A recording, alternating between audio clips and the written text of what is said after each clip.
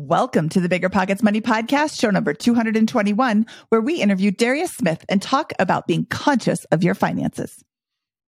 Hey, I found this FI thing and I'm also interested in personal finance. I need you to not spend any money so we can budget and figure our lives out. So that was a process to get that from one ear through the other. Hello. My name is Mindy Jensen, and with me, as always, is my forward-thinking co-host, Scott Trench. You're always in front of us with these new adjectives to describe you, Mindy. Thank you so much. Scott and I are here to make financial independence less scary, less just for somebody else, to introduce you to every money story, because we truly believe financial freedom is attainable for everyone, no matter when or where you're starting. That's right. Whether you want to retire early and travel the world, go on to make big-time investments in assets like real estate, start your own business, or claw your way out of debt and back to zero, we'll help you reach your financial goals and get money out of the way so you can launch yourself towards those dreams.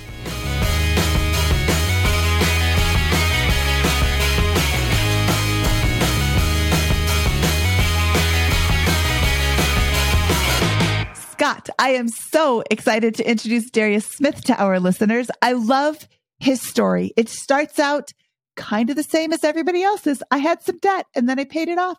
But what I really love about his journey is that he is conscious of his money and conscious of his spending and conscious of his investing and conscious of his financial situation all the time. And that really does make the difference between financial success and financial unsuccess, which isn't a word. Yeah, I think he made a lot of decisions that put him and his wife in the hole years ago, and in the last couple of years has really I think I've taken a very sophisticated fundamentals based approach to navigating his way out of money, and then compounded that the whole situation is a very nuanced but I think intelligent navigation of the COVID situation. How do you handle COVID when you've got moving parts of multiple parts of debt, new jobs, moves for your family, all that kind of stuff? And he made a lot of interesting decisions that I think some may find controversial. But I, after thoroughly dissecting those decisions with him on the show, feel showcase a high level of intelligence and frankly, the right approach. I'm trying to think that I think I would have done very similar set of actions to him in his set of circumstances after discussing with him. So I think we're going to learn a lot, and I think that the way that he conducted his affairs and gotten the situation that he's presently in is evidence, I think, of a good level of sophistication and intelligence and hard work and perseverance and all that kind of good stuff. So I think it's a fantastic episode and yet another difficult and unique perspective. Yeah, Scott, I really, really enjoyed listening to his story. And once he explains the reasoning behind his choices, it makes so much more sense. And, I want to highlight that what he's doing is well within the constraints of the mortgage and the student loans and, the programs that are available right now. So he's not doing anything, illegal or immoral, in my opinion. But I think it's I think it's an interesting perspective. Yeah, I think it's a sophisticated, advanced approach that he says, hey, in the period of uncertainty, I'm going to give myself the greatest financial flexibility and largest pool of options, even if that could cost me a small amount in interest or whatever else downstream with that. And I think that's a really strong approach when you are faced with a lot of uncertainty with that, is create that flexible position and go from there. So I think we're going to learn a lot from Darius.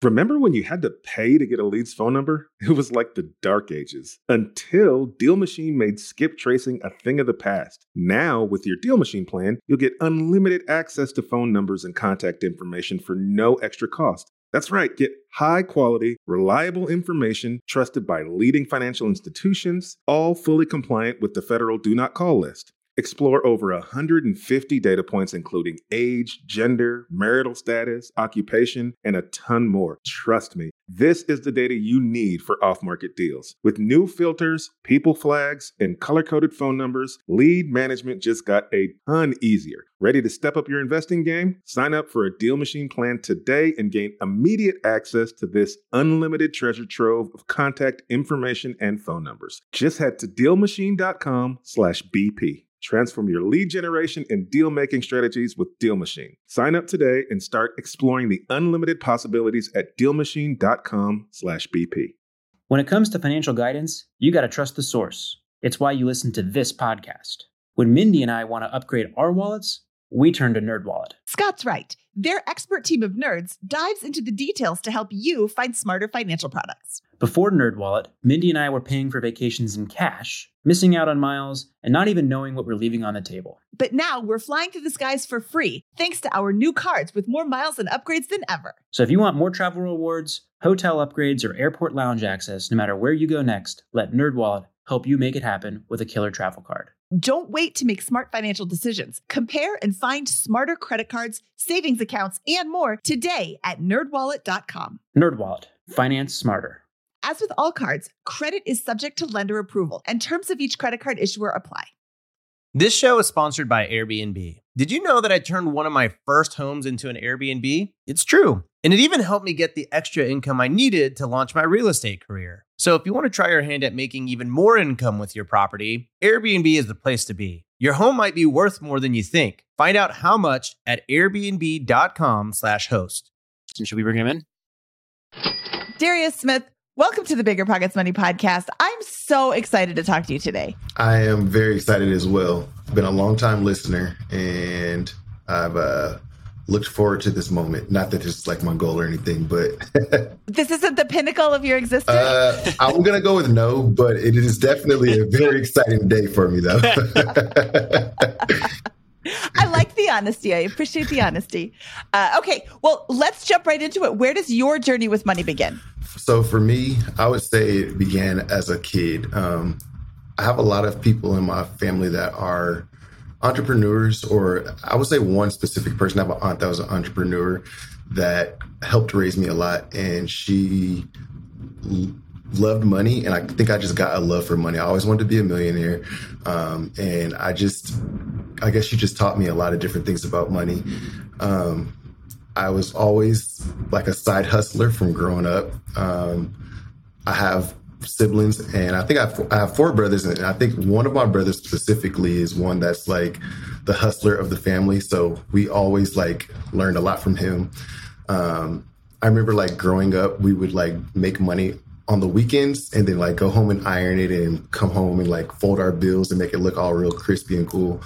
My dad always worked a million gazillion jobs. We were the guys that were doing eviction notices, putting on your houses. We were the ones doing the paper routes. I think everybody in my family has had a paper route. I think we also were the people that delivered phone books. I know people don't have them anymore, but we did that. My mom worked at a bank, and I didn't think much of it at the time, but I think I opened my first bank account when I was like 8 or 9, and she was like a joint person on that account. But going back and thinking about it, that probably all built into me being really frugal and growing up the way that I did. And I think I grew up very frugal, probably cheap starting off. And I think it's kind of growing into frugality now. That's probably the very beginning of it. I can kind of give more detailed or stories growing up as well too. Well, you did mention the F word, frugality, which is my favorite F word. I think that's awesome. I think frugality is really huge in the journey to financial independence because, and there's, Scott's got his four levers. Spend less than you earn. If you only spend this much money every year, but you make this much money, then you have a lot more opportunity to try new things because your financial outlay is so low. And there are people on the other side of the coin who are like, oh, you should just make more money. Well, that's great. It's, of course everybody wants to make more money, but that's not always the option. That's not always easy. And if you spend, let's say I spend like $30,000 or $40,000 a year. And if I spent $120,000 a year, there's a whole lot less opportunity out there for me to take a job that, that pays low, but has great experience, or, I have to make at least $120,000 a year if that's what I'm spending every year. So when you reduce your expenses, I think your opportunities expand exponentially. Just a lot of X's in that one For sentence. sure. So And I think reducing it is like the first step. And then now you can always increase it as high as you really want to. But if you don't reduce, or at least learn to reduce, or have that frugality mindset, or at least understand how to be frugal, then, I mean, lifestyle creep is a real thing. Like, you can make your upside is always going to go up, or has the ability to. But if your lifestyle creep follows, then there's really no spread. So you have a great point there. Well, and just one of the ways to make a lot of money, to really scale your income, is to embrace the irregularities that come with those types of opportunities, like a sales job or equity in a startup, or a business that's going to take you a year to build and won't pay off for 3, 4, 5 years, right? If you spend all you earn, you just don't have the opportunity. You can't take those opportunities with that. And so that can dramatically improve your financial position in fits and starts and huge lumps forward that you can't even conceive of if you're optimized on the income front and spending all of that. And you just spend every dollar. So that's why, I think you start with exactly right there. Makes perfect sense. Yep, I agree. So what's your position graduating high school? Graduating high school, I would say I left my city. I was born and raised in Las Vegas. I left Vegas, went to an HBCU in Kentucky, and I spent a year there and decided I'm spending way too much money and having way too much fun compared to what I'm learning, at least. And it helped me decide that I wanted to come home. So I went home and went to UNLV. At that point, I think I had racked up $20,000 in student loans, maybe in that first year, just from living on campus, et cetera. I always worked in high school. Like, I probably worked 1 or 2 actual W-2 jobs, always had like a candy business that I did in high school. And I bought my parents helped me get a car. And I don't think I saved any of that. Like, I was always the person that knew how to make money. And I was never the person that was like actually saving it. So after my first year, I would say I probably had like $20,000 in student loan debt, but that's it. I didn't have any like credit cards or car notes or anything like that. After that, I came back to UNLV and took the long route of graduating. It took me, I think, 7 years, and I got a computer engineering degree, which I guess in the long run is worth it. But don't take the 7-year route if you have a chance, if you have a choice, if anybody's listening. What slowed you down? What happened to take 7 years? There's no really good reasons. It was hard. I didn't pass my classes. I was distracted. I did work through college. So, I mean, I could say I worked full time. I worked at different restaurants on the Strip and things like that. But I don't think those are excuses. I should have just worked harder. And computer engineering is like a very big challenge. So it was like the hardest thing I've ever done. There's probably a couple of other things that are probably not related to the podcast that just, distractions, really. Fair enough. So what year do you graduate with the computer degree, and what's your kind of financial position at that point? Yeah, so I graduated 2017, and I probably within that time period racked up another $20,000. So I think I'm like $38,000, $40,000 in student loan debt. I was working, so I thought I needed to buy a nice car. So I bought a Mustang. I did do it like the kind of right way, to where I got it used. I got it to where it never lost the amount of value that I bought for. So I was always like on the upside there. And I got a couple of credit cards, but nothing that was like extravagant, like maybe $1,000 or $2,000 here and there. And I was always working through college. So at the point, I think at the time where I graduated, I had like $40,000 in student loan debt. I got married the week or so before or after I graduated. So that was like another $4,000 or so. And I think me and my wife both having engineering degrees was like, we both had some student loan debt. So I just accumulate hers into mine as well. So I track both of our net worth, but as a family. You only spent $4,000 on your wedding? It was 5, 6, 7,000 or 5 or 6 times that. But that was the only thing that we had to put on credit cards. Yeah. Oh, okay. I was going to say that's intelligent. You're able to. I mean, that's still, you could spend $100,000 on your wedding. There's lots of really, really expensive weddings, but all right. So we're in 2017. just got married. We've got $5,000 in credit card debt, $40K in student loans, and we've got a Mustang and 2 engineers married there. How do we have more student loan debt because you rolled that in? What's the total there? I think my wife was a lot better than me, and she also went through it a little faster than I did. So I think she was only about 20 grand in student loan debt. So she's got 20. She had a really good job in Vegas where she was like a cocktail waitress and was making really good money. So she got an even nicer car, and a little more expensive, but again, she was paying for it. So that wasn't my decision if we weren't married at the time. Another car was probably 30,000, and I think we probably have like another 5 grand in just combined credit cards because we used to travel. We still travel a lot, but we traveled a lot, and international. Before you know what you're doing, gets really expensive. So what's the total debt? What's the total debt we've got going up here? We got car loans, we got student loans, we got some credit cards, all that kind of stuff. But so let's see, we've got 40 in your student loans and 20 in hers. So that's 60 plus 30 for her car. So that's 90. And then let's call it 10,000 in credit card debt randomly. And then so that's 100. Do we have loans for your car? And then and then his car. Yeah. How much was your car? By 2017, I had got another one. So it went up a little bit. I think it was about 20. So I think in 2017, once we both graduated, we moved from Vegas to Indiana. That was like the breaking point for us. So I think in that move, we were probably negative 110, 120, somewhere around there. And that's probably like the best point to start of like when I decided, okay, now we're married. So now you're making really good money. Well, we moved, so jobs changed, but I can kind of do what I know to control our finances and make better decisions, things like that. Okay. So, and you're saying this is a turning point. Do you kind of like look up and kind of, have trouble kind of comprehending the debt? Do you listen to something, read something? How does that kind of pivot in your framing of the financial situation come about?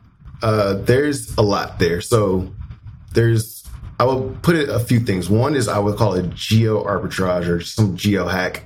We isolated ourselves, which is one thing that I always suggest for people to do. We moved from Las Vegas, where we were both born. Well, I was born and raised. We've both spent like the last 20 years of our lives, all of our friends, everything we know, and moved to Indiana. And it was for work, but at the same time, it was like, we don't have friends here. We're starting over from scratch. We're not like being influenced to do a bunch of different things.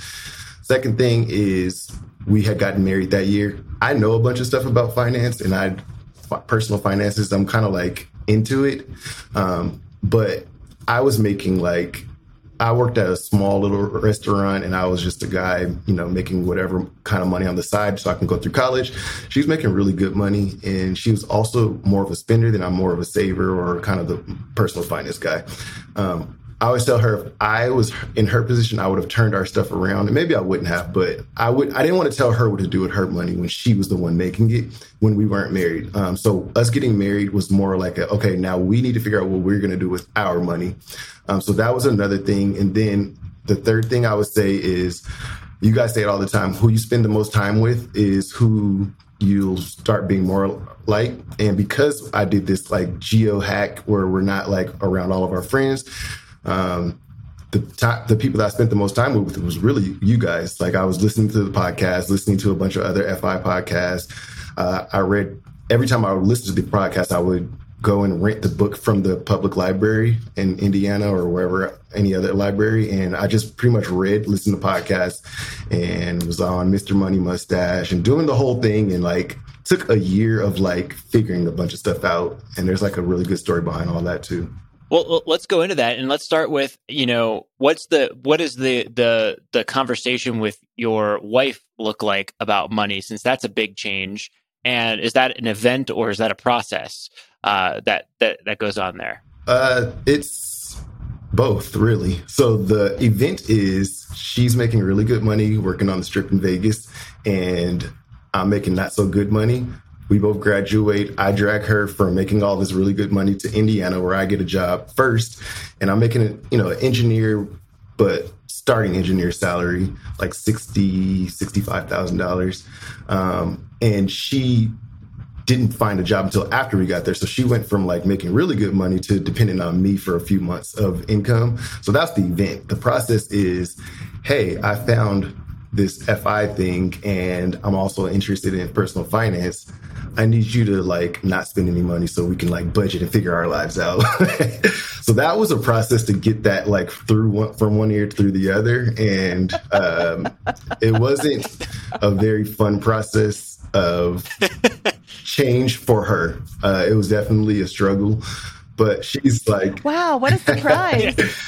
But she's my buddy though. She's always been real cool about it, and she's always been open to a lot of things. And I think she really, really, really appreciates it. And we always look back on our Indiana years. We were there for 2 years, and I think things like literally did a 180 since then. And I think she really appreciates that. So, did you have questions specifically about that process though? Yes. So what did you say to her? Because when you're the spouse that is the spender and the saver comes up and says, you need to not spend so much money, it feels like an attack.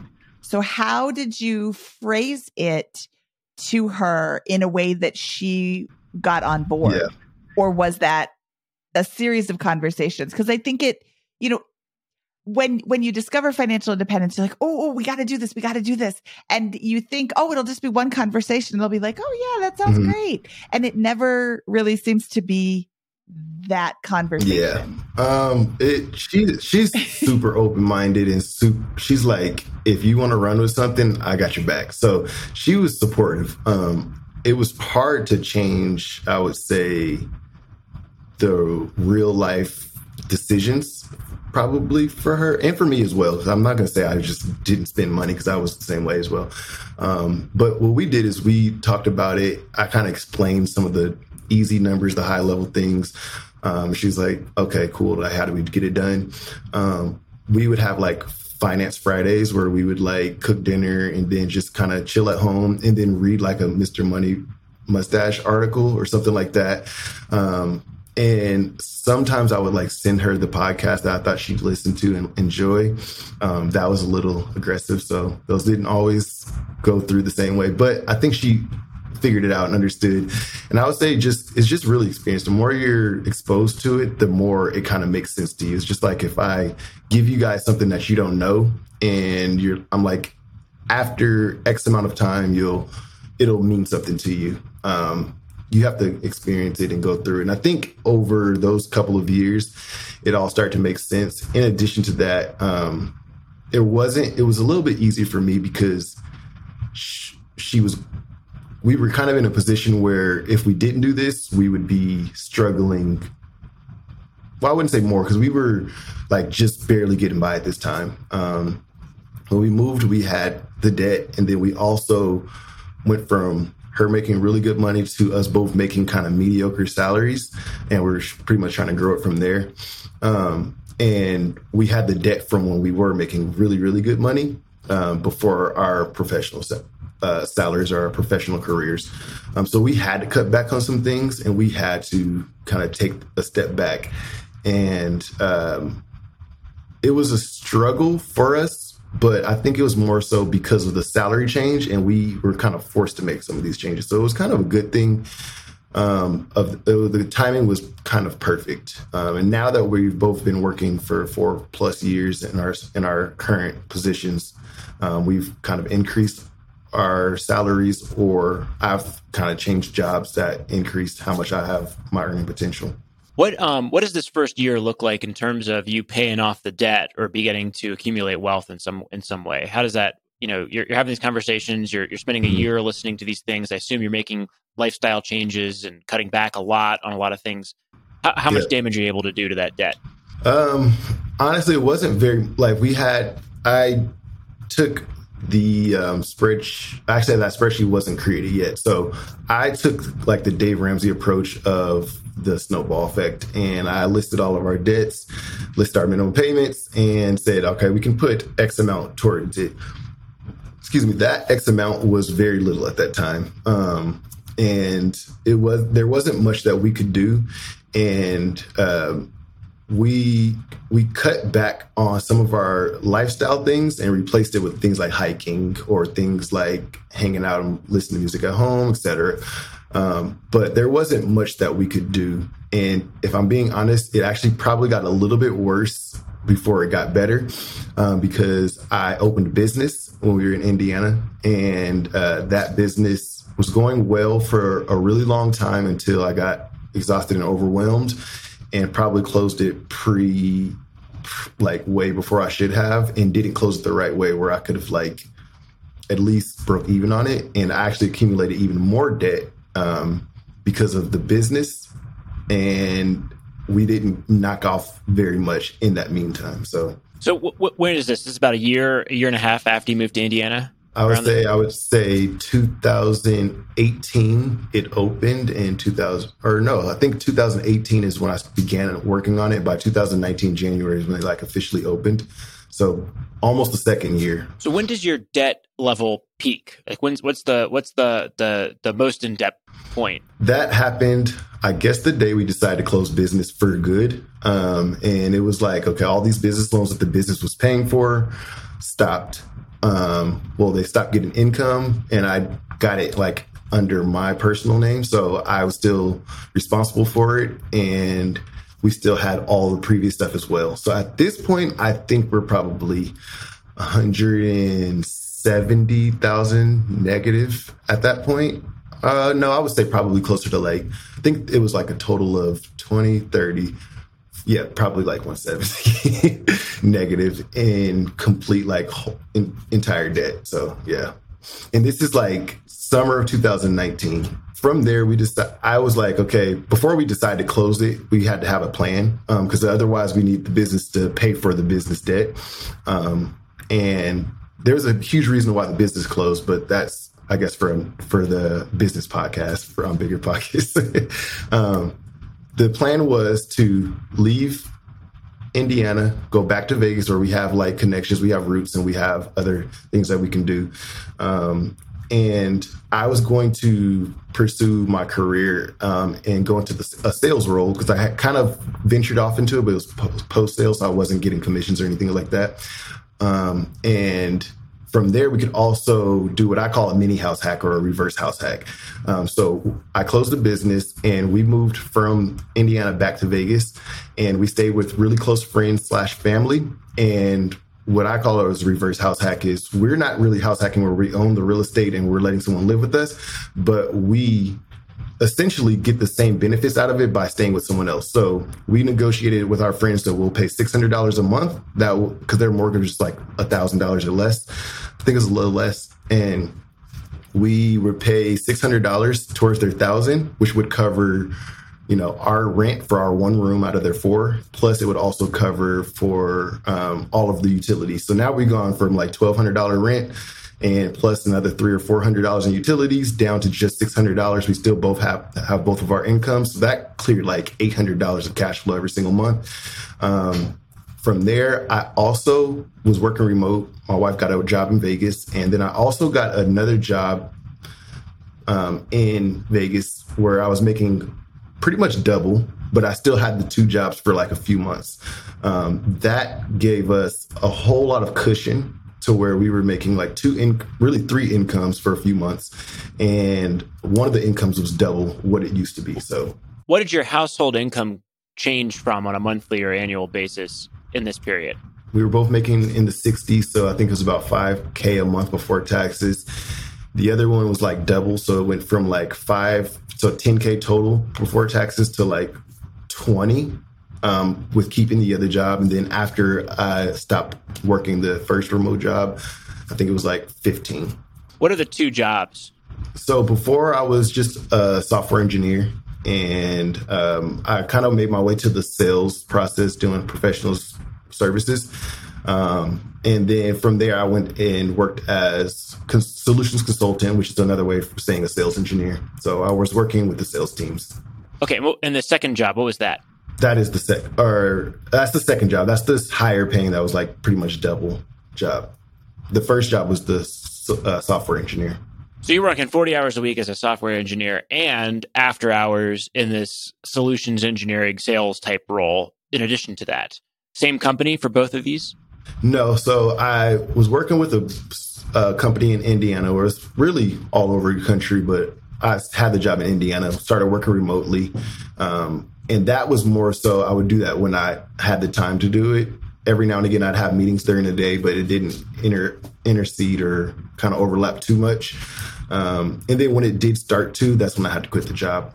But the real first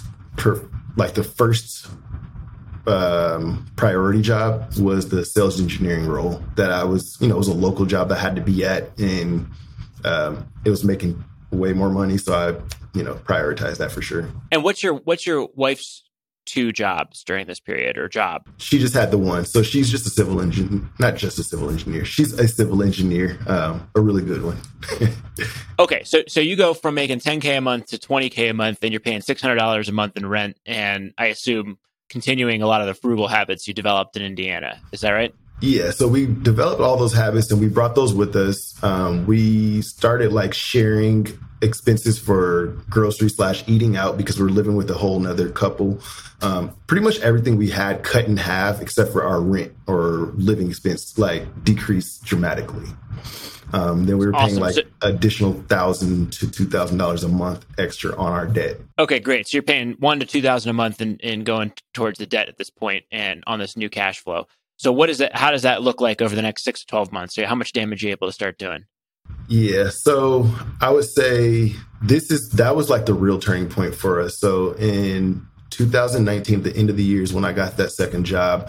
That's when I started actually tracking our stuff, our debt, or I call it our well, let me look it up really quickly because I have it right here. And I look at it pretty much every day. Our wealth tracker goes back to 2019, and we were at the negative 170, and I would say 6 months. I'll just go a year. I'll just go to 2020, and it looks like we were at negative 100,000. So a $50,000 to $60,000 change happened in that. And it's not just paying off the debt fast. It was also, this is March 2020 that I'm looking at. COVID happened. So we got the COVID relief, whatever, $1,000 per person. We also got tax returns, which actually increased quite a bit because of the debt from the business. We also got, I think those were the two big things that went into additionally paying just, a couple $1,000s extra in debt. Plus we also have things that, retirement accounts that had increased. So this is more of our net worth rather than our... When it comes to financial guidance, you got to trust the source. It's why you listen to this podcast. When Mindy and I want to upgrade our wallets, we turn to NerdWallet. Scott's right. Their expert team of nerds dives into the details to help you find smarter financial products. Before NerdWallet, Mindy and I were paying for vacations in cash, missing out on miles, and not even knowing what we're leaving on the table. But now we're flying through the skies for free, thanks to our new cards with more miles and upgrades than ever. So if you want more travel rewards, hotel upgrades, or airport lounge access, no matter where you go next, let NerdWallet help you make it happen with a killer travel card. Don't wait to make smart financial decisions. Compare and find smarter credit cards, savings accounts, and more today at nerdwallet.com. NerdWallet. Finance smarter. As with all cards, credit is subject to lender approval, and terms of each credit card issuer apply. I used to think working from home was the dream, until it wasn't. Between the distractions and the solitude, I was struggling. But then I discovered Industrious Office, and honestly, it's been a game changer. Every day at Industrious feels like stepping into a zone of productivity. The high-speed internet never fails me during crucial moments, and the workspace? It's not only stylish, but designed to boost your focus and creativity. Plus, the daily breakfast and endless coffees are super cool. Meeting other driven professionals right where I work has not just expanded my network, it's inspired me. It's amazing how being around other focused people can push you to achieve more, you know what I mean? If you're looking for a sign to change your workspace, this is it. Check out Industrious by visiting biggerpockets.com/industrious. Then click Join Now and use the promo code POCKETS to get a free week of co-working when you take a tour. That's biggerpockets.com/industrious and use promo code POCKETS after clicking Join Now. Experience for yourself how the right environment can change the way you work. Industrious. It's where your best work happens. Real estate investing is great, but for some, the tenant phone calls and clogged toilets aren't all that attractive. So how do you invest in real estate without getting your hands dirty? Invest for truly passive income with Pine Financial Group. Pine's mortgage fund offers an 8% preferred return and an attractive profit split, with 70% of profits going to the investors. You'll earn passive income by participating in lending to house flippers. And it's secure because senior lien holders, that's you, get paid first. Their rigorous underwriting process and the backing of the physical asset provide additional security in case of borrower default. Plus, by investing with Pine Financial Group, you contribute to the revitalization of communities by redirecting your funds from Wall Street to Main Street, supporting local economies and generating profits simultaneously. This investment is reserved for accredited investors, but if you are not accredited, Pine Financial has options for you too. Don't miss this opportunity to back Main Street over Wall Street and start earning passive real estate income. Learn more about investing with Pine at pinefinancialgroup.com/BP. That's pinefinancialgroup.com/BP.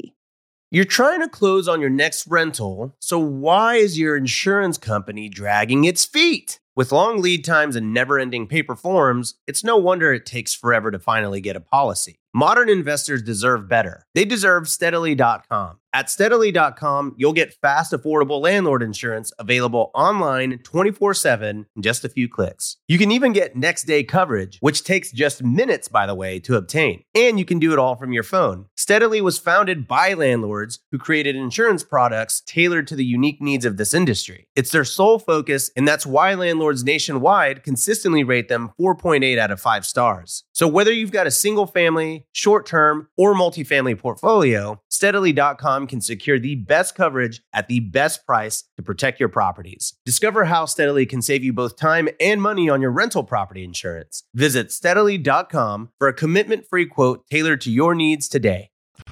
Just our debt. Darius, just a moment ago, you said something that I thought was brilliant, and it's so simple. You said, I created a spreadsheet and I look at it pretty much every day. Mm-hmm. And I have frequently compared getting out of debt to losing weight. Me you too. know what you have to do, and you know how to do it. But just because you know it doesn't mean that you're going to do Correct. it. And just like when you are trying to lose weight, you step on the scale every day at about the same time. So you're not, weighing yourself in the morning one day and right after a big meal the next day. You step on the scale every morning at the same time and you keep track. And it's real easy to see when you're veering off course when you're looking at it every single day. And it's really easy to skip that. Oh, I know I had 6 beers last night, so I don't want to look at it today. And then, I didn't weigh myself yesterday, so I don't have to weigh myself tomorrow either. And it's so easy to veer off course, and correcting, I guess, is more difficult.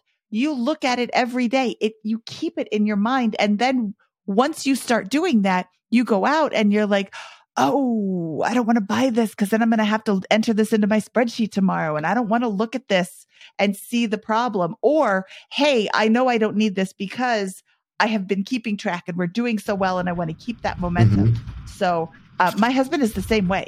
He gets up in the morning and pretty much the first thing he does is open up the computer and check all the things. And he loves to do that. And it keeps it in his mind. And it's brilliant in its simplicity. If you want to change your debt, look at it every day and see where it's going and see what you're doing. I love that. Yeah. And it seems like this is the turning point for you is after you start looking at it every day, we now see numbers really begin to move in a really meaningful way. I mean, that's incredible to build $60,000, $70,000 in net worth in a matter of 7-8 months with this. And I imagine a lot of that was going towards the debt pay down, which is not tax advantaged. You're not able to shelter this. This is just hustle and keeping as many of those dollars you're earning as you possibly can with this. Yep, exactly. I always also compare getting financially fit to like working out or losing weight. And for me, it's like one of those things that for me, it's like automation. You can't automate yourself walking on a treadmill. But what you can do is automate your schedule to where every single day you have to make sure that you work out. And the way that I did that before is I had to make sure I wake up at a specific time, and I had like 3 things to do. I had to read something for X amount of time. I had to work out, and I had to, I forget what the third thing, I think it was like meditate. And I literally had like 1 hour to do this or I'd be late for work. So this is how I automated that. And I did the same thing with our budget. And that's, I think, what helped me and my wife especially have some of the frugality, some of the frugal ways that we have now, just because it's easy to get off track if you, I guess, allow room for that, for yourself to get off track. One thing that I say is people spend and you don't really, you spend more than you want to, but when it stops is when your bank account gets empty. Like you stop and you figure out what else you can do other than spend. So what I always do is I use different accounts that each get empty, or they get refilled. But if once that account gets empty, then you can't spend for that specific thing. So we have like a bills account that we don't touch. It's sacred. It's like you cannot move money out of that thing. Only money goes in, and then everything's auto transferred out or auto paid out. We also have like a fun money account. If you're wanting to do something and it's for fun or it goes on that card, once that's empty, then you're done until you get money back in there. So that's one of the ways that we kind of fix that problem as well. How much do you allot for the fun money? Today or back in the day? Both. Yeah. It started off with 0, honestly. We shared a fund money account, and it was like we didn't have money for it. And I set milestones for us. Once we pay off this amount of debt, or once we get to this net worth, which is usually like from negative 100 to negative 60, then we'll get $100 a month, 100. Today we're more so, I think we're at like 500 a month each. And we also have like a travel account that we add to. So it's getting kind of out of hand, but we're still taking care of all of this important stuff too. That's the point, right? That's the point is to do this so you can have those rewards. Mindy, you're about to say something? I was going to say, I love this idea. What you said is so spot on. When you are paying for things and you don't have any more money, you don't buy any more things. I mean, of course, you could put it on a credit card, but we're not talking about that. We're talking about paying for cash or using debit cards or things like that. I love that. When you're out of money, then you don't spend that anymore. If you've got the bills account and this is just for bills, I can't take that and go out to lunch with my friend. That goes into that, my fun money account. And, $500 is a lot of fun money, but that's your money to spend as you want to. I'm assuming that we have fast forwarded to paying off all this debt. Yeah. So we're in March 2020. And we have negative 120 in net worth. Is that right? Uh-huh. And how do things proceed from there? So I think from March 2020, so as of, this is July now, we just paid off, we have one debt left from the business, and it's like $8,000 now. And we just passed last month the $0 mark in net worth. So now we're finally a positive net worth. So we have like $8,000, excluding student loans, because I'm still hoping for Uncle Biden to come through with those things. But we're saving up money and not putting towards the student loans, but we're saving up our monthly amount in another account. So hoping that if they do pay those off, then we'll just use it towards, an investment. And if they don't, then, we'll probably just use it towards that. But I think I missed some of the question that you asked. Well, just how are things proceeding? So you're saving a few $1,000s a month. It sounds like this just the status quo continues. You guys are working, saving, and periodically upping your fund money as you hit certain milestones with this, which I think is a great formula for success there. And last month we get to a 0 net worth. It sounds like correct. So we are currently just $8,000 in debt other than the student loans. In 2 months, it'll be paid off. So after July's payment and then after August's payment, it'll be paid off because August gets a bonus for my job, and we'll just use that to pay it. And then we'll have $2,500 freed up of literally like debt. So now we're going to take that and start using that towards investment. So we'll probably save up to get like a down payment for a house, or we'll figure out what we want to do. If nothing else, we'll put into index funds. That, or my wife might work less or not at all because there is a baby on the way. So that's like the next plan. It kind of opens up things for us to have like opportunity of what we need to do or want to do for next year. Well, that's awesome. Congratulations on the new family member with all this stuff and getting back to zero. And look at that. The work that you just put in to knock this all out probably makes that decision to have your wife potentially stay at home for a little bit that much easier than it would have been if you hadn't gone through this grind this 3-year grind that you just kind of described here. Absolutely. Well, easier or even possible. Mm-hmm. There are a lot of two income families that can't not be 2 income families. So I think that's fantastic. Again, it just opens up more options. Are you going to continue to live with this other couple? Do they have children? Do they know about your baby? So we actually don't live with them anymore. Okay. Last year we bought, so after I started making more income, we bought a house, but we bought a new build. So we had like a bunch of time to save up for, really we weren't saving up, we were paying off debt, and then we had just enough money for our down payment. And that switch happened sometime last year as well. So we actually are doing a different house hack right now where we have a 3-story house in Vegas, and we have the whole 3rd story is like a whole suite, bathroom, bedroom, everything. And we have someone renting that out. So I guess I left that out into this growth path as well. On your net worth spreadsheet, how is your kind of payments per your net worth per month kind of trended? Has it been, did you start off with maybe 1,000 or 2,000 and kind of begin accelerating that to 3,000, 4,000, 5,000 a month over time, or how has that looked? Yeah, for the last few months, it's been $5,000 every month. Our net worth has gained, or between. Sometimes it varies. Sometimes it's like 4, sometimes it's like 6, and then every 3rd month or every quarterly it goes up like about 10, just because of the bonus that I get. But before this current job that I have, we also, I think before then it was going up between 2 and 4. So it was like, it's just been accelerating since some of this going towards investments rather than just going towards paying down debt. Yeah, I mean, it's a huge inflection point that you've grinded out for 2 or 3 years to get to, and you're in great shape now. Can I ask how old you are? I just turned 30 this year as well, both me and my wife. All right, so Scott, we have very similar like timelines. I followed the podcast for a long time. I feel like we got married around the same time. I feel like we are around the same age, and once you were at Bigger Pockets, I think that's around the time that I got my first professional job. Actually, I think you were a little bit for me before that one.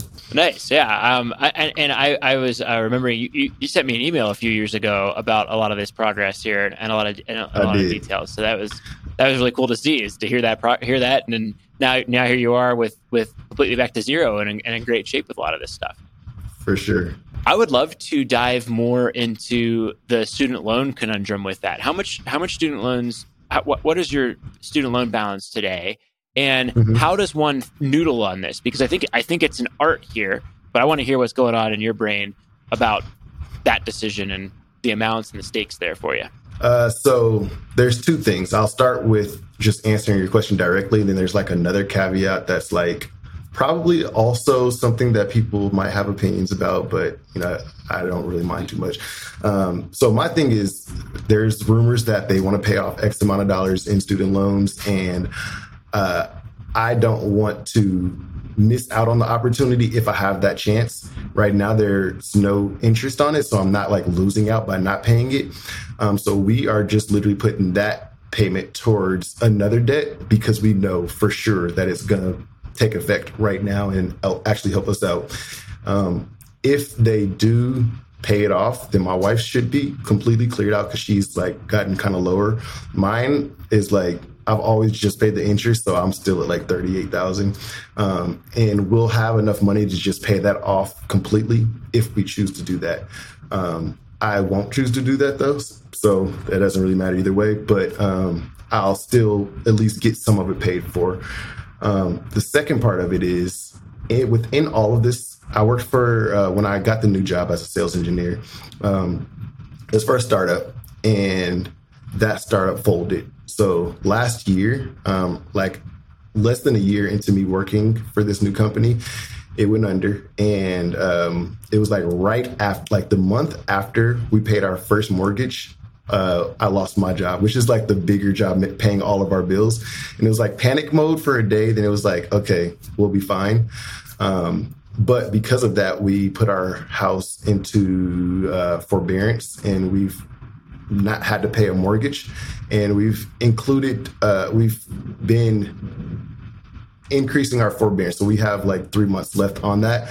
But I got another job like a couple months later, and we've been paying ourselves the mortgage into a high interest savings account.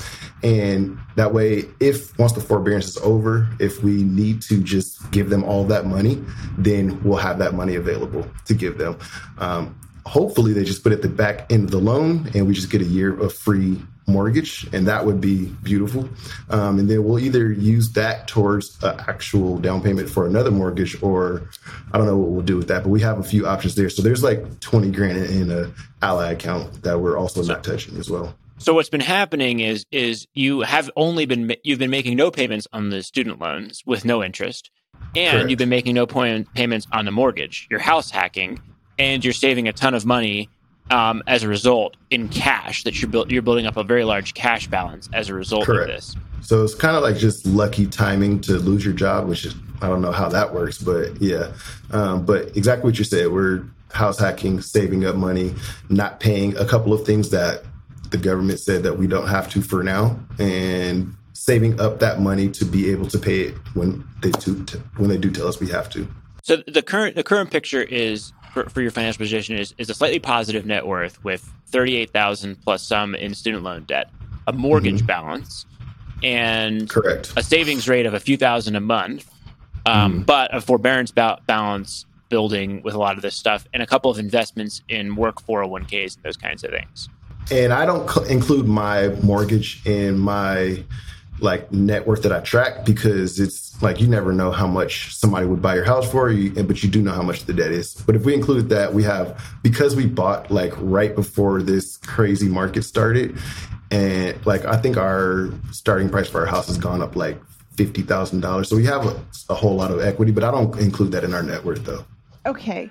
What I understand about the forbearance process is that you, did you have to prove a hardship? Like, did you have to say, I lost my job, and then they put you into the forbearance plan? What I understand is that the payments that you're not making currently just get tacked on to the end of the loan.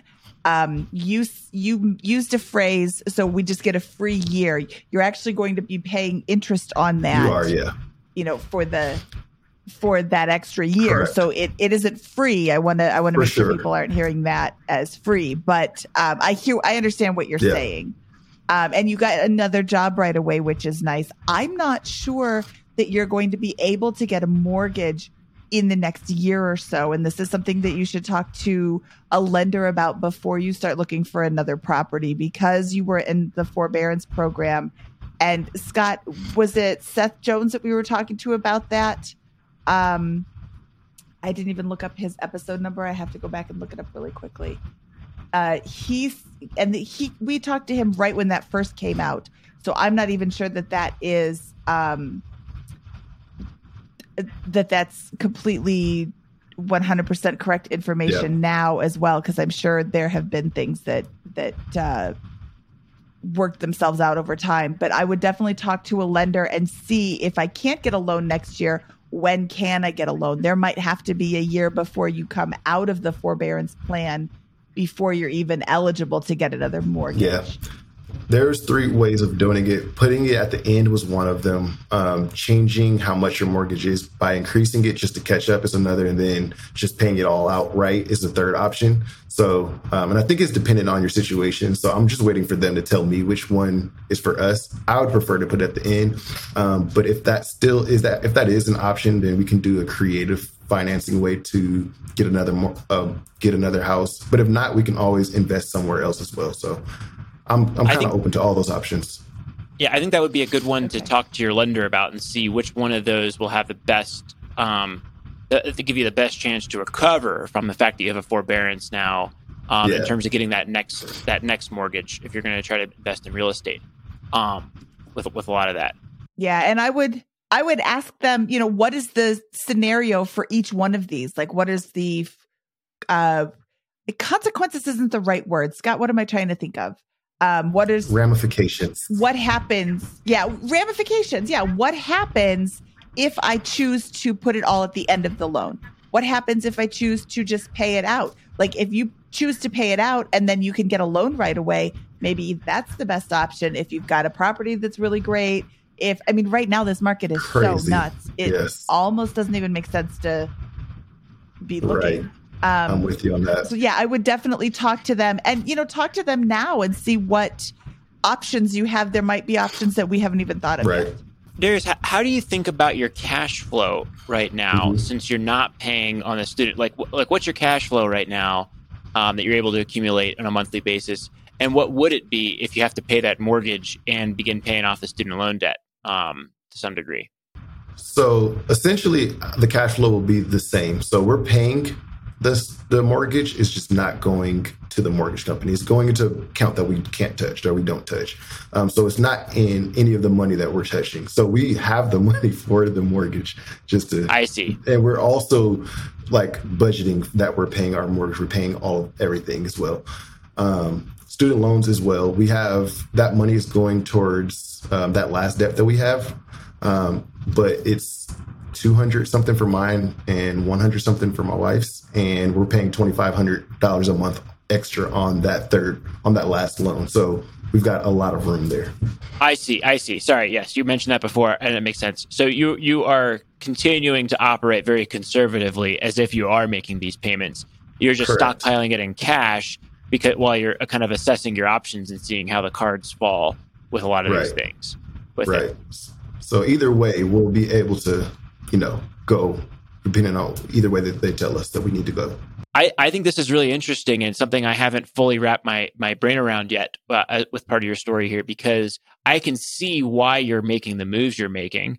And I have a few heart palpitations about the way that you're doing it with the forbearance piece, and then, kind of the wait and see approach with the student loans, with those types of things. So I think I can completely empathize now that I'm seeing that, and I'm trying to kind of noodle on that as an approach for this. So how do you think things are going to play out? What's your kind of hope going forward over the next 6 months as you come out of forbearance? And let's assume that the student loans are not, there is no federal markdown or contribution to the student loans. Yeah. So I'll go worst case scenario first. Worst case scenario is the forbearance is over and they say, hey, you owe us 20 grand. Then I'll just take the 20 plus 20 grand, or there's more than 20 grand in the account, take 20 grand from it, pay them, and continue paying the mortgages as we've been doing before. The student loans, let's say that ends and we have to pay that, then we'll just, instead of paying almost $3,000 on the last debt, we'll pay $2,700 on it. Even though the payment's only $400, we'll pay $2,700 and put the $300 towards that. Everything else stays the exact same. We're still saving the same amount. We're still investing the same amount. We still have the same amount of fund money. We still have the same amount in our bills account. We still have the same amount in our joint account as well. Best case scenario, were you gonna say something? So Darius, I think you've got an interesting approach here and a unique set of circumstances with the moving parts. You're in the middle of a very long grind to pay off all of this debt. COVID hits, and suddenly a lot of things that were certain before become uncertain. What the interest rate on your student loans goes down to zero. There may be a benefit to not paying down the student loans. There, you lose your job and you take the appropriate defensive step of going into forbearance. You're able to get another job, and you're not required to come out of forbearance at that point, I believe, with those types of things. So you're continuing to assess your situation and build a more and more defensive position, which I think is a natural reaction to the COVID environment. And now you have to kind of see, you're waiting to see where the cards fall. And I think that, you can argue all day about interest rates and spreads and investments and inflation and all this kind of stuff. But I think that the way that things unfolded, I can completely empathize and understand the way that you set this up in a defensive, conservative approach to that. And you haven't been, you've been applying it all to a bank account with all these types of things to wait and see where the cards fall with a couple of these things. And if you can come out of forbearance and tack it on the end of the loan, great. You have that to apply to the highest interest rate debt or the next one in your snowball. And if you have to pay it all off right away, you go ahead and do that, and you can assess your options from that point. So I think that you've navigated this circumstance from a position of how do I create the most flexibility and assess my options when there's more certainty at a later date, which I don't think you can argue with at the strategic level, right? I'm sure people will argue with it to a certain extent, but I think that I understand the strategic intent behind what you've done with this. And I'm trying to think about how I would have handled the situation under the same circumstances. And I wonder if I would have made dramatically different choices in some of these areas. So I think this is going to be a really good discussion here. We got to be careful to make sure that no politics get into the discussion in the comments on our YouTube channel or Facebook. We're not going to go into politics on those types of things. We'll just remove them. But I'm really interested to hear at the strategic level how other people would have navigated this. And I think I get it. I think that makes sense. And it's hard, and there's no right answer. It's a mess in the middle of COVID, losing your job while you're in the middle of paying off debt. I think it's fascinating, and I think I thank you for sharing all of this with us, because this is art, not science, and this is a mess. And how do you attack a problem like this other than to attempt to build that flexible position and assess options from there? Well, and not only did he lose his job, he lost the main job that was paying the bulk of the bills. And when you lose your main, it's so easy to sit here in July of 2021 and say, oh, well, he got another job. When you lost your job in March, April of 2020, in the middle of the pandemic, where we didn't know how it was spread and we didn't know what was going on and everything was shut down, and you hear all these stories on the news about how everybody's losing their job, of course you think that it's going to take you forever to find another job. So I just want to, I want to throw that out there too. Remember, he's making these decisions a year ago when we didn't know anything. So I think that the mortgage forbearance was a really smart decision based on the information you had at that time. Yeah. Well, I think I think that to me is beyond argument at that point, right? You lose your job, you got to go and you're not building a large emergency reserve, I imagine, at the time, because you're in debt pay down mode, right? And so Correct. Why would you build an emergency reserve if you have debts to pay, right? So that makes perfect sense. So that's why the tool exists. The strategic question is continuing it after you got the next job with those types of things. That's, I think, the interesting one. And I don't know if there's a right or wrong answer there with that. I think that's where the debate begins around that as a tactical choice, and how to proceed from the current state with this, because you're right now, what you're effectively doing is you're arbitraging the mortgage interest rate. You're still paying that, right? That's still accumulating with that, and you're arbitraging that for a savings account rate from this. So I think it's probably around time to make a decision about what to do with the forbearance and move out of it. And one of those three, I would be interested to see what the group thinks is or what you decide as the option to move out of that with there, and how you would apply the $20,000 that you racked up here. Yeah. So I've only got, I think, a couple months left. And like I said, I have that almost a year's worth of forbearance in a bank account. And there's three options, but there's really two options. Either give them all the money because they ask for it, or use that money to do something else with it. I I'm going to do whatever is legal. So I'll just say that first. If they tell me I need to give them the money, then I'll give them the money. If they tell me that we can put it at the back end of that and it's my choice, absolutely. I would rather have 20 grand rather than have a year's less of paying my mortgage off, because I can almost guarantee that I won't pay this house off in the next 29 years. I don't plan on just staying here, whether I keep it or not.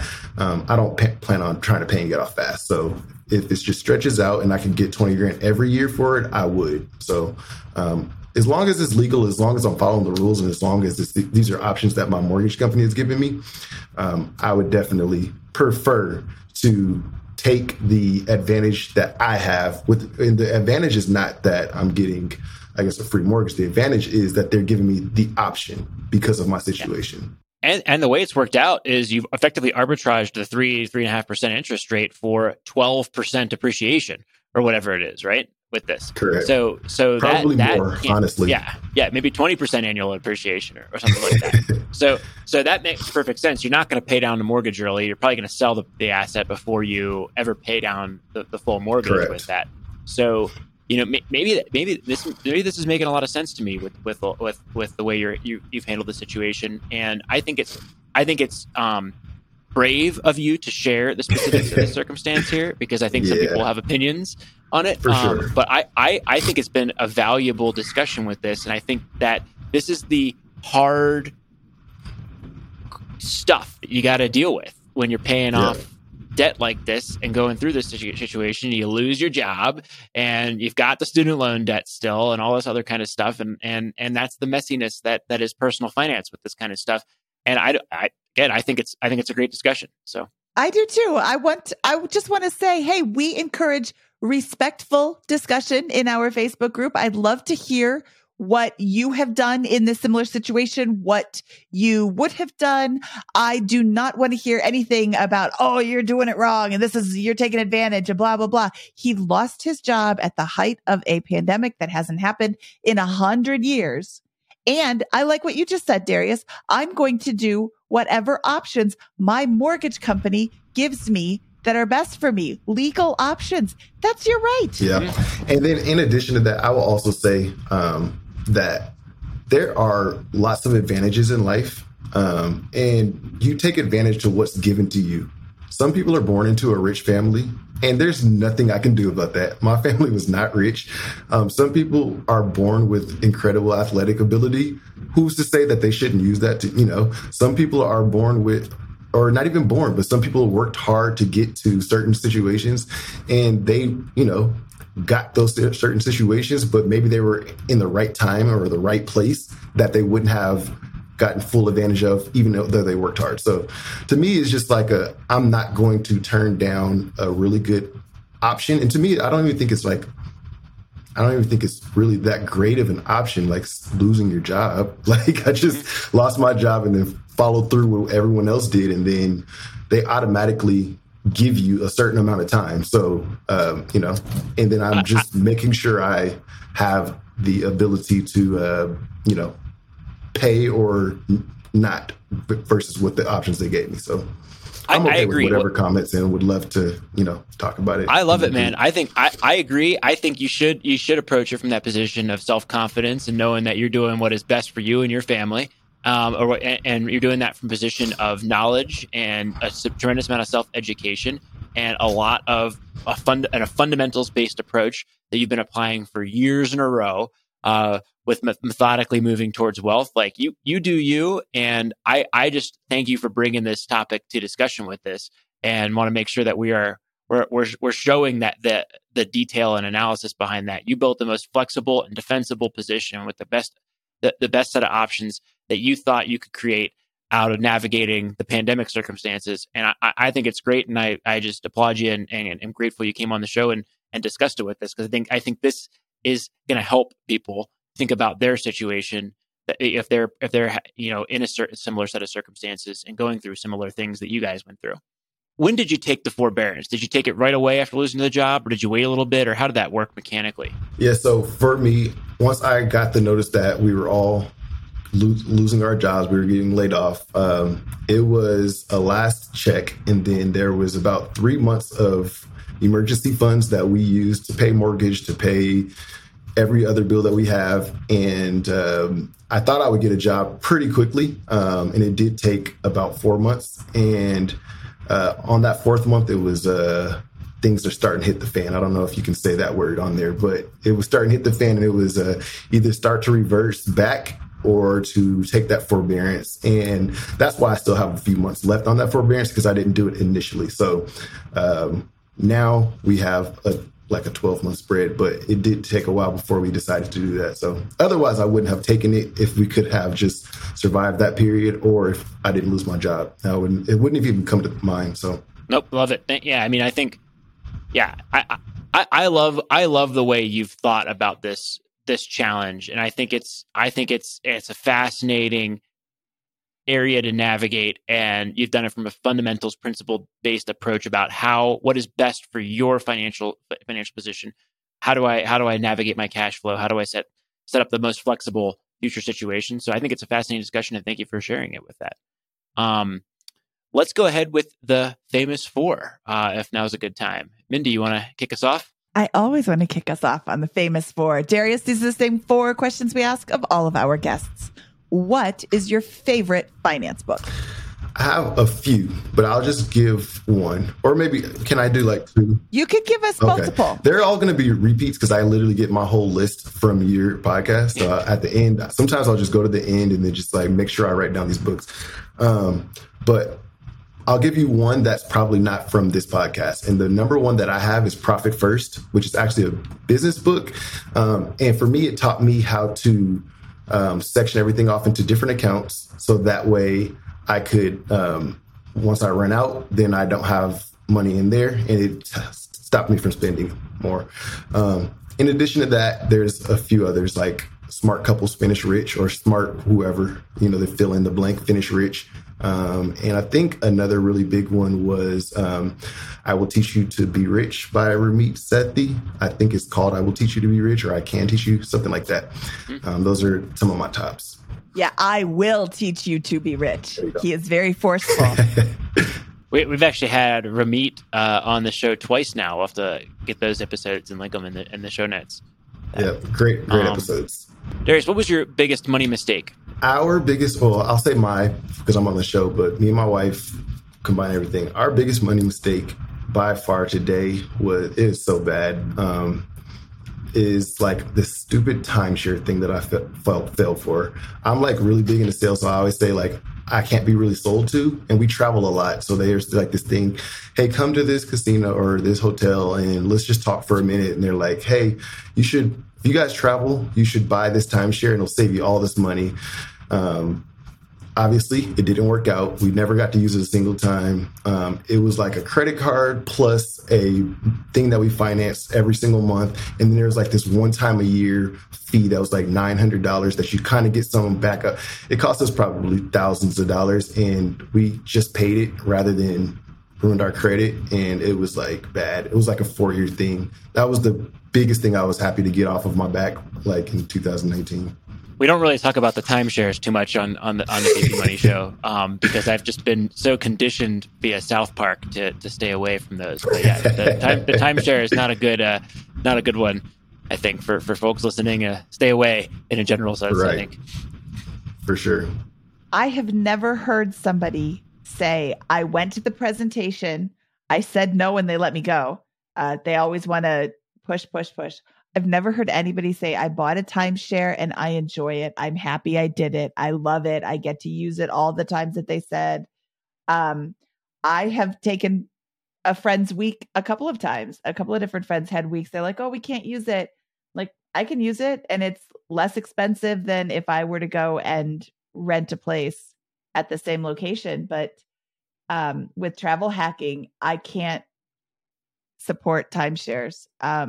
I have very strong opinions and will keep them to myself. Me but too. if you have the opportunity to go and sit through this free presentation, skip it. Yes. If you can't say no, I'm not going to do this, and walk away. It sounds so awesome. Oh, we'll give you a free whatever night at a hotel and free. Yeah. No, skip it. Just don't even go. The free stuff that they gave us didn't turn out to actually be real or free. So just throw that in there too. Shocking. Right? Shocking that they didn't live up to all of their promises. Just say no. Don't even go to the presentation.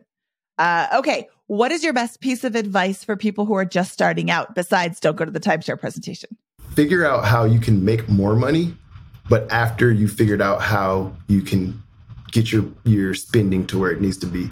You can only decrease your spending so much, but there's an infinite amount that you can increase your earning potential. And I guess part B to that is one thing I always tell all of my friends or people is that the kind of job that you get is literally the kind of job that you apply for. So like, there's like a bunch of jobs out here. And if let's just say you do retail, you could literally work at like, let's just say Gap. And not that that's a bad job or anything, but you could also do the exact same job and work at like the Gucci store. You know what I mean? Like, it just really depends on where you're applying and what your mindset is. So if you think, you want to work in retail, if you want to do whatever job it is, apply for the highest paying version of that and just to keep applying until someone gets you in. So that's like part B of that one. Yeah, thank you. We haven't heard that advice, but I think it's spot on. It's go after what you want and be relentless for it, and don't go to the higher end of the scale or the spectrum with that. Take the hardest job, the one that will lead you to the best career potential with those types of things. I think it's awesome. Yep. What is your favorite joke to tell at parties? Everybody always struggles with this, and I'm more of a like on the go kind of guy, kind of like you are, Scott, or at least I like to think so. I even Googled something and I have notes right in front of me, and it just says joke right now. I don't know. But I did read something that said, where's the best place for a fortune teller to work? Where? The bank. I thought that'd be a pretty good FI joke. Maybe not. Scott didn't laugh yet. I think this one went over my head. They tell your fortune, how much your fortune. Yeah, I see. Yes, the bank teller of the fortune. Yeah. Wow, Scott. I finally stumped him, That was guys. good. Yeah, that was great. I read that. Okay, Darius, where can people find out more about you? I would say I have a website. I'm not as on social media as I use as much on social media. I have a website. It's called wealthismyworth.com. I don't know if you guys want to put that in the show notes, but you guys can definitely find more information about me and what I do with money there. In addition to that, you can just email me. So you can email me at darius@wealthismyworth.com. Or I'm on LinkedIn. That's probably the better place to find me, more professional, things like that. But I do have social media too, but I don't want to link it on here. No, absolutely. We will link to all of those and any social media that you'd want to include in the show notes at biggerpockets.com/moneyshow221. And can you tell us a little bit about Wealth is My Worth? It's a course that I've I've recorded, and I also teach it live as well.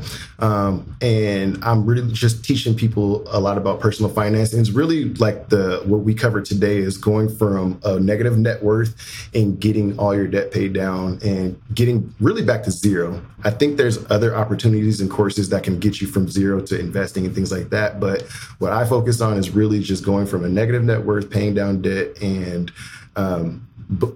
not budgeting, really. So you're putting money in accounts, and when it runs out, it runs out. And I think that's the best way I can describe it in like 30 seconds. Awesome. And that's at wealthismyworth.com. One last thing, you have a spreadsheet that you've used that's very detailed for what you're doing there. Would that be something that we could share with the listeners, a redacted version or something like that? Absolutely. So that is actually what I use for Wealth is My Worth for that course. And I do sell it, but I can give it to people on here for free just because it's kind of like a side hustle thing. It's not like a main income thing. So we'll have a free version of Darius's in-depth net worth tracker as well at biggerpockets.com/moneyshow221 as well. So thank you so much, Darius. This has been a fascinating discussion. Wonderful to see your journey and getting back to zero and all that kind of stuff. So congratulations on all that, the success.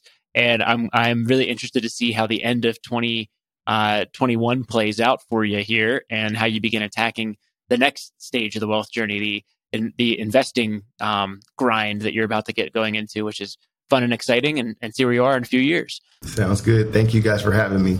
I'd love to update you guys. Perfect. Thank you, Darius. We'll talk to you soon. Okay, that was Darius Smith. Scott, I loved when you asked him for clarification on that, the mortgage forbearance. I think that really helped frame the scenario that he found himself in and the situation that the circumstances that he found himself in. And he's taking advantage of something that's being offered that is, it's going to change his financial picture a little bit, but in the immediate future, when he didn't have a job and he wasn't sure what he was going to do, it gave him the flexibility and the breathing room to try and figure something out instead of working from a position of franticness or, desperation. Yeah. And I think that regardless of feelings about whether or not the government should pay off student loan debt, which we're not going to get into on the show, the choice that Darius is confronted with is, if that is coming, do I put myself in a position to receive the gift or do I not? And I think that it's really hard to argue with the logic of why would you knowingly give up that gift right there to a large degree? And I think that that's a difficult position to argue with there. And I think again, like that he's approaching his situation from a position of giving himself the best possible set of options and playing the wait and see game during the period of uncertainty that we're currently in. I think he's really thinking through his options and making choices that could have the best financial impact on him personally. From episode 221 of the Bigger Pockets Money podcast, he is Scott Trench and I am Mindy Jensen saying swish, swish, goldfish, which is hard to say really fast.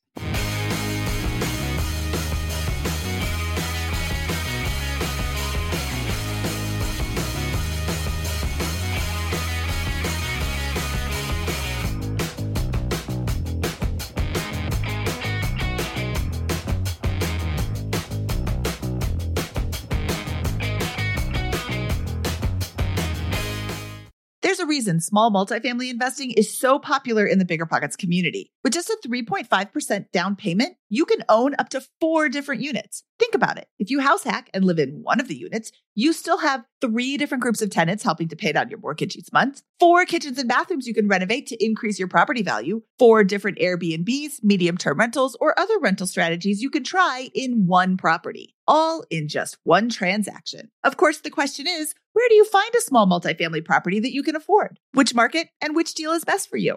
Once you close, how do you manage it, optimize it, keep scaling, and living your life without being tied down by 4 leaky toilets or 4 fussy tenants? These are all great questions, all to be answered in the upcoming Small Multifamily Bootcamp with Chris Lopez and Leica Devtha. So if you're serious about growing your portfolio with this highly efficient strategy, head to biggerpockets.com/4 today and join us in the Small Multifamily Bootcamp. That's biggerpockets.com/FOUR. See you there.